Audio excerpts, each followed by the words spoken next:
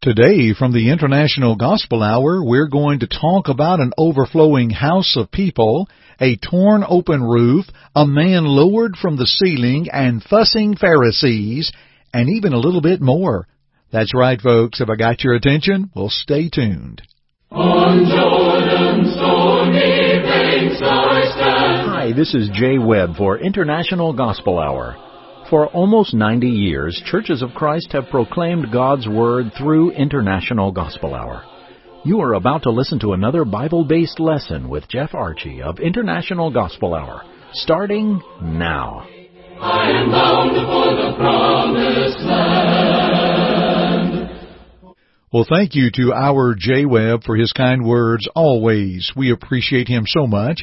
And greetings to all of you. Hello from the International Gospel Hour, on the air since 1934, and we're thankful you've joined us today. May I ask a quick favor of you? Our toll-free number is 855-444-6988. That's 855-444-6988. Give us a call and just tell us where you're listening to our broadcast from. Or if you'd like to send us a note through our website at internationalgospelhour.com, click on the Contact tab and just tell us where you are listening to our broadcast. Where are you listening from? We'd love to hear from our listeners. We'd love to know where all we're going all over the world. And thank you for tuning in. May I begin today with Mark, the 2nd chapter, and the first 12 verses that speaks of Jesus entering Capernaum after some days, and it was heard that he was in the house.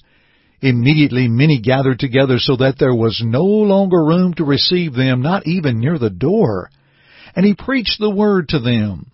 Then they came to him, bringing a paralytic who was carried by 4 men. And when they could not come near him because of the crowd, they uncovered the roof where he was. So when they had broken through, they let down the bed on which the paralytic was lying. When Jesus saw their faith, he said to the paralytic, "Son, your sins are forgiven you." And some of the scribes were sitting there and reasoning in their hearts, "Why does this man speak blasphemies like this? Who can forgive sins but God alone?" But immediately when Jesus perceived in his spirit that they reasoned thus within themselves, he said to them, "Why do you reason about these things in your hearts? Which is easier to say to the paralytic, 'Your sins are forgiven you,' or to say, 'Arise, take up your bed and walk'? But that you may know that the Son of Man has power on earth to forgive sins." He said to the paralytic, "I say to you, arise, take up your bed, and go to your house." Immediately he arose, took up the bed, and went out in the presence of them all, so that they all were amazed and glorified God, saying, "We never saw anything like this." Dear friends, we're going to spend time together today to talk about this wonderful account from the life of Christ, as we simply talk about 4 friends. But first, a few words about our friends at the Gospel Gleaner. We at International Gospel Hour are honored to offer the Gospel Gleaner, a free publication. For over 30 years, the Gospel Gleaner has presented sound biblical studies, published quarterly 4 times a year. Again, subscriptions are always free. Just go to gospelgleaner.com and sign up for either the mail or email version. Be sure to post in the comments blank you heard it from the International Gospel Hour. Now, let's continue our studies. First of all, friends, let's look at the helpless man. When we look at the helpless man, here is one who was obviously an object of pity. You had to take pity on this individual. And this individual, the helpless man, from this account in Mark 2, 1 through 12, allow him to represent mankind, who the Lord looks upon with compassion and with pity, and where we need individuals to look upon us as individuals who need Christ. You know, sin is a disease, and like this paralytic, sin will paralyze us spiritually. Jesus said in John 5:39 and 40, "You search the Scriptures, for in them you think you have eternal life, and they are they which testify of me." But then he tells those Jews who wanted to kill him, "But you are not willing to come to me that you may have life." Not willing to come to Jesus. You see how sin paralyzes man through many spiritual maladies to where we are simply helpless. And all we have to do is come to Christ. Let's talk about the healer from this account. Well, there's only one healer, and that is the great physician, Jesus Christ.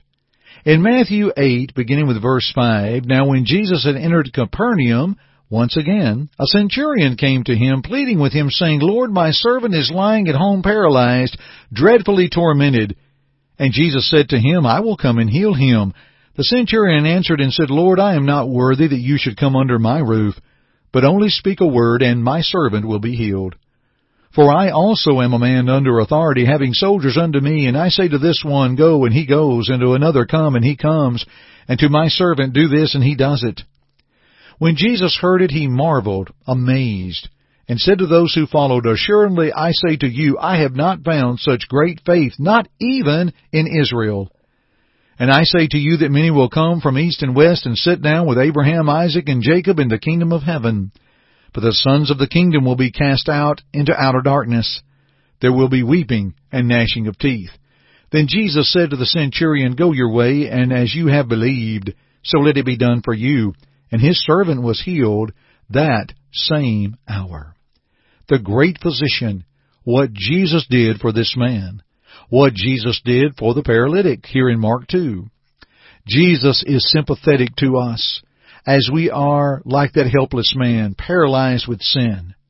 And through the authority of Christ, as he commanded to go into all the world and preach the gospel to every creature in Matthew 28:18 and Mark 16:15 and 16. He has the remedy, and that is the gospel message, Romans 1:16, where Paul said that the gospel of Christ, that he was not ashamed of the gospel of Christ, for it is the power of God unto salvation to everyone that believes, to the Jew first and also to the Greek. Jesus has the remedy for man's sin, the gospel. I heard it said one time that he has the remedy, the prescription, the gospel, the pill to take, the gospel. It's a pretty good twist on words, but yet so true. So we see Jesus as the healer who has compassion and who had compassion on this man and has compassion on this world. Now let's talk about the helpers here, his 4 friends.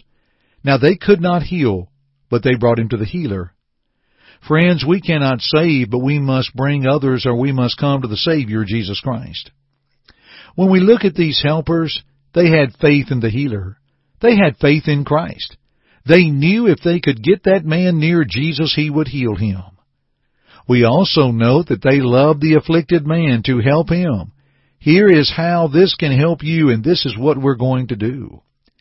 I love their spirit of cooperation, how they lowered him down, 4 of them, each at a corner. I think of 2 Corinthians 6:1 to when Paul says, We then, as workers, together with him, speaking of Christ, also plead with you not to receive the grace of God in vain. What about Galatians 5 and verse 6, how faith is working through love? And then I think about that spirit of cooperation, how their faith worked together through love, their care.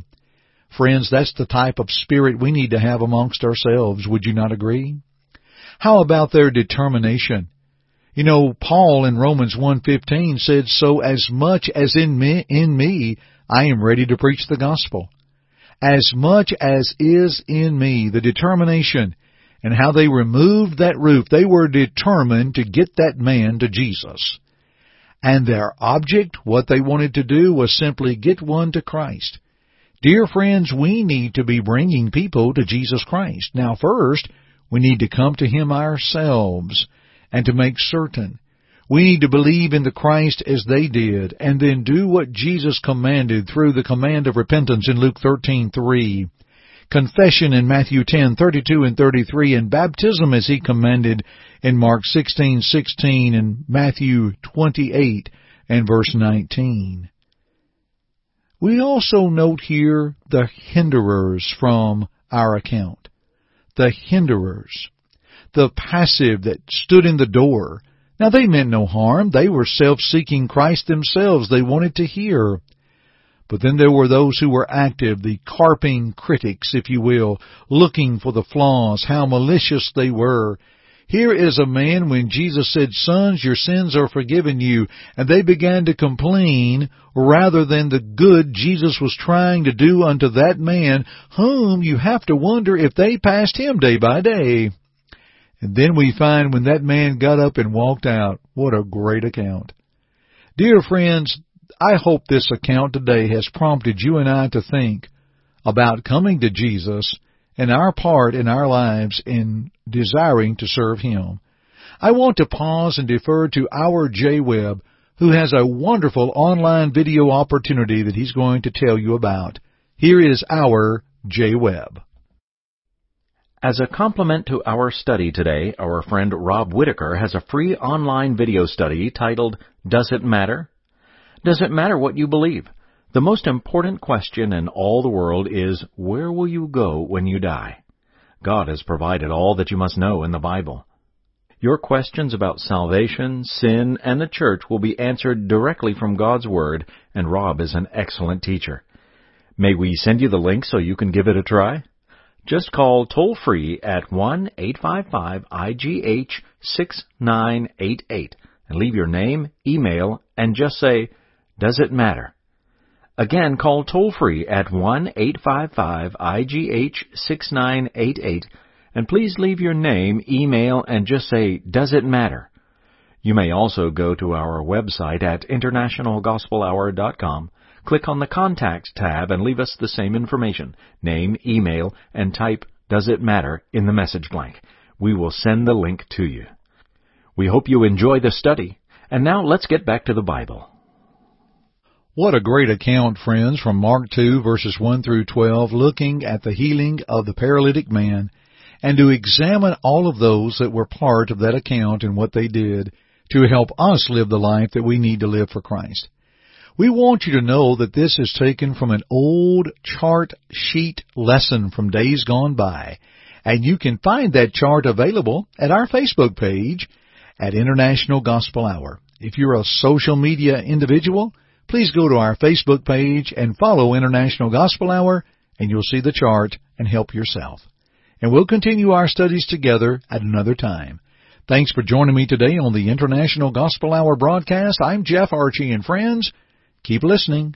God be with you till we meet. Thank you for listening to our broadcast today. To God goes all the glory, and we hope that our study today will draw you closer to His Word to walk in His way.